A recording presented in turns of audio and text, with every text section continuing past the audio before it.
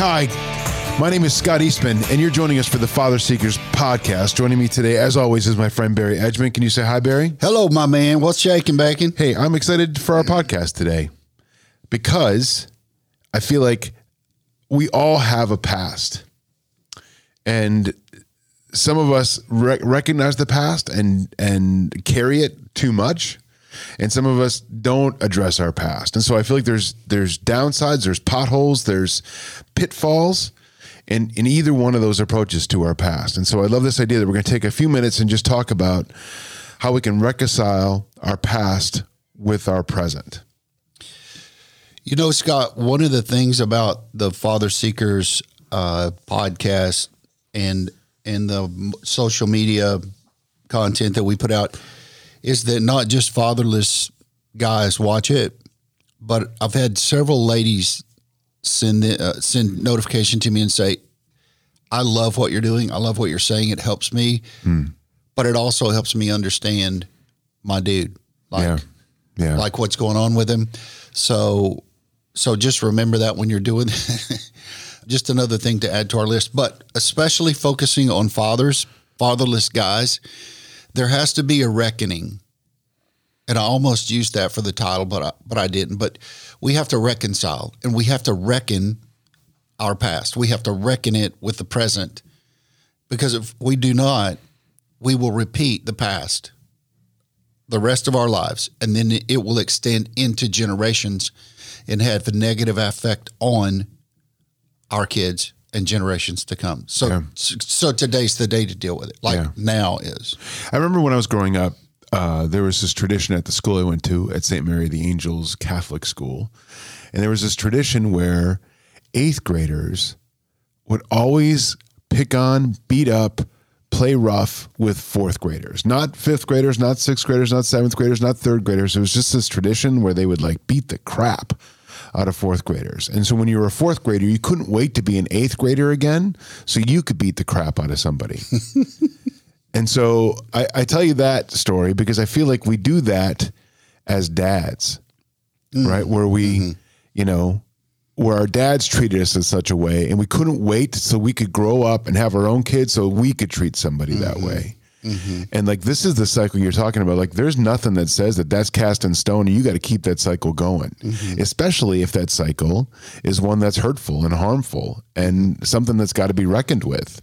Well, so if you take that thought and magnify it a little bit, my dad I had vague memories of him for just a few years, and then I had to reach out and track him down after that. The deal is that there's genetic connections with our folks, and there are things that pass on to us regardless. But the other part of that is that how the moms respond to their kids in the deficit of the absence of dad, like how they respond or how they treat or how they say, and then sometimes it magnifies the pain and the problem there. So with that past, like I've heard people say many times, I just heard my mom's voice come out of my mouth or my dad's voice, and he's not been around forever. So we have that in us regardless. We have parts of our parents in us.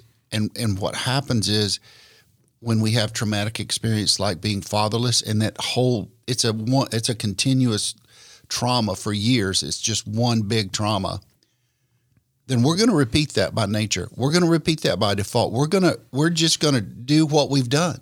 Yeah. I read a quote today. I love quotes. I just blast them all over social media. Yeah, you do.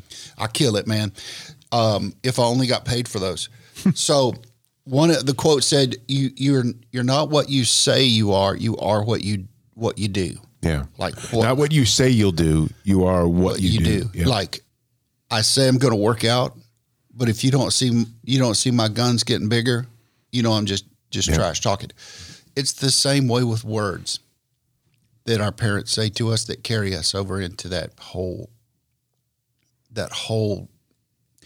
trauma thing. Yeah. Yeah. It's an I don't know if overused is the right word, but a well-known illustration of how this works when we talk about how our past is our foundation And so like, up here, I don't know what it's like in Tennessee. Do you guys have basements in Tennessee? Bro, listen here. I'm asking. We do. Really? Yeah, man, we party in those basements. Well, I'm not talking about like partying in your bed. I'm just talking about, we're talking about construction right now, bro.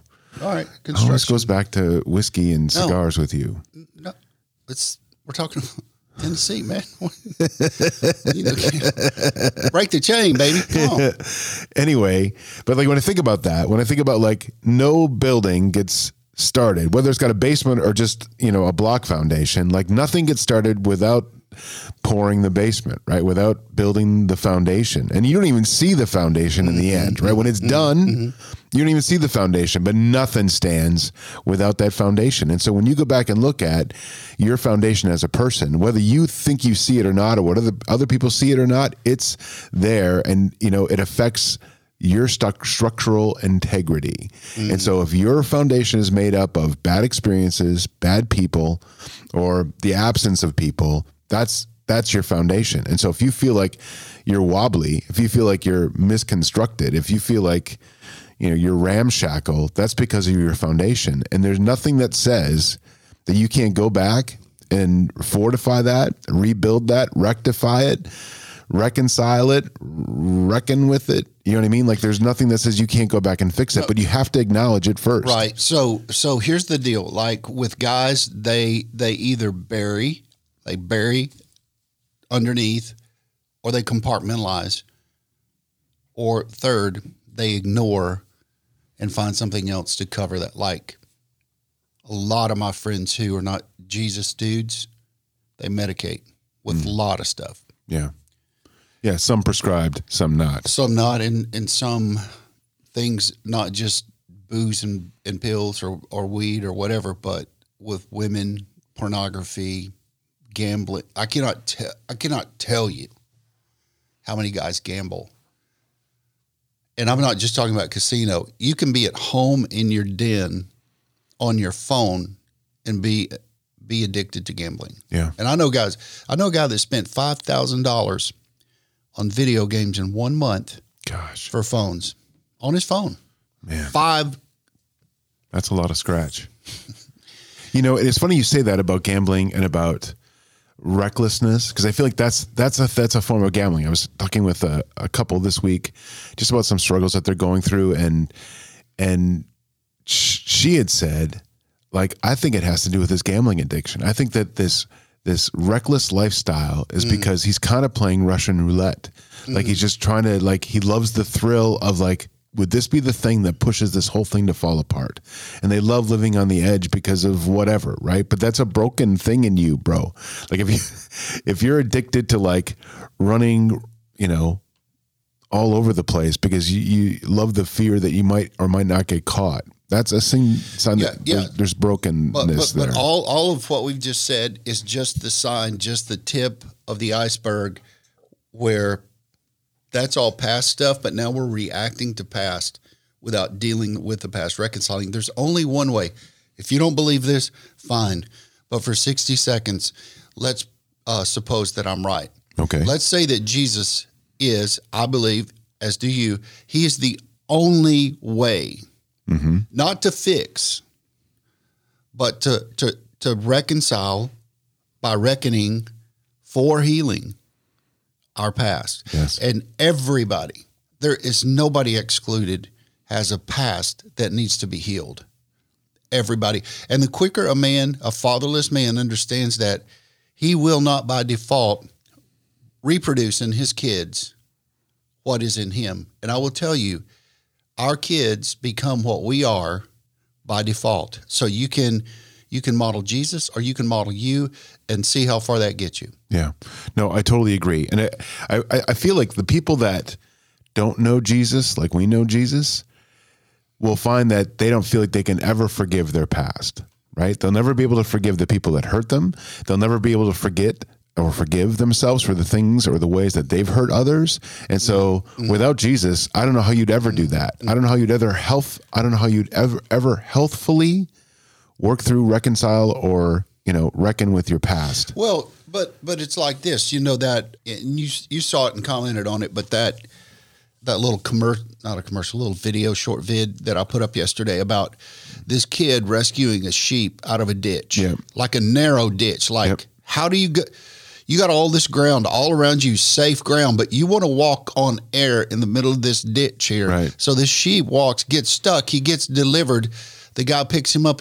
The sheep scurries away because he's afraid, whatever. And then he runs and jumps 50 yards, jumps, and boom, right back in the ditch. Yeah. That's what we do as men when we don't get healed by Jesus. Yeah. I'm just telling you right now, you can say it's not true. You can click your heels and say, I want to go home, Dorothy, but it's not Kansas anymore. But I'm telling you that we by nature imitate health or trauma.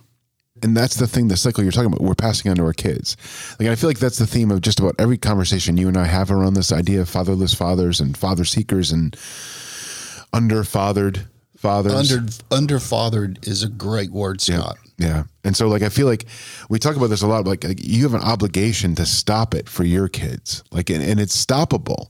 It's stoppable. So if you have this idea that I need to reconcile past hurt, whether it's the hurts that I've experienced or the hurts that I've applied to others, like, you've got to get there, because otherwise you're going to pass it on to your kids. Your kids are becoming who you are, whether you like it or not, both, like you had alluded to, genetically and culturally. You know, they're going to watch you. They're watching everything you do. You're not raising, someone else's kid. You're raising your kid. So I mean, like, I don't know how you can look at your kid, son or daughter, and look at them and not feel this pressure to, like, have them not experience the same pain that you felt. So if you're ever looking at your kid and you're like, I'm just going to pass this on to them. If you're like, they can suck it. You know, it's by default. And in default, the default pattern is the most dangerous pattern in manhood. It's the most, if you don't deal, if you don't measure, if you don't calculate, if you don't plan, you will by default fall. Right. And I love that, because sometimes we think of default as being, I don't know, like, well, this is just the way it would be. This is just the way it would be is not an answer. It's not an answer that would make you live a fuller life, that would make your kids live a fuller life, that would make your spouse or their mom live a fuller life. Like, the default is not what's going to keep things going in a positive direction. It's just going to be like that lamb, right? Gets pulled out of a ditch. I'm free. Right into another ditch. Pulled out of a ditch. Yeah. Well, I think after a while, I know Jesus rescues us and delivers us, but we got to put in the work too. And one of the ways to put in the work is not run back at the ditch and jump in it. So I read the other day, to tag on to this thought, how many people in your heritage, in your line, in your ancestral line, did it take for you to get here? Yeah. Have you seen that? No. All right. It takes over 4,000 people for you and I to be here today. Wow. Like, when it started, somewhere, 4,000 people over years, hundreds of years. So what I'm saying to you, and the guys and ladies, gals, whoever's listening, what I'm saying to you is that there is stuff that comes down our family line. There are things that are embedded unless we become the guy that's right here that says, I'm going to deal with this, I'm going to break this, and I'm going to start living Jesus. Then boom. Yeah, no, you're totally right. Listen, we're out of time for this episode. So we're going to do a second part of this episode where we start talking about, what reconciliation to your past can look like. We've talked about, like, what wrecking your life, your past has done, but we're going to get to a point where we talk about, like, what it looks to reconcile that. So listen, if you've enjoyed this podcast, please rate and review it on your favorite podcast platform. Subscribe to it so more and more people will be aware that this podcast exists, and share it with a friend who might be a fatherless father or an underfathered father. So thanks for joining us today. We'll talk to you next time.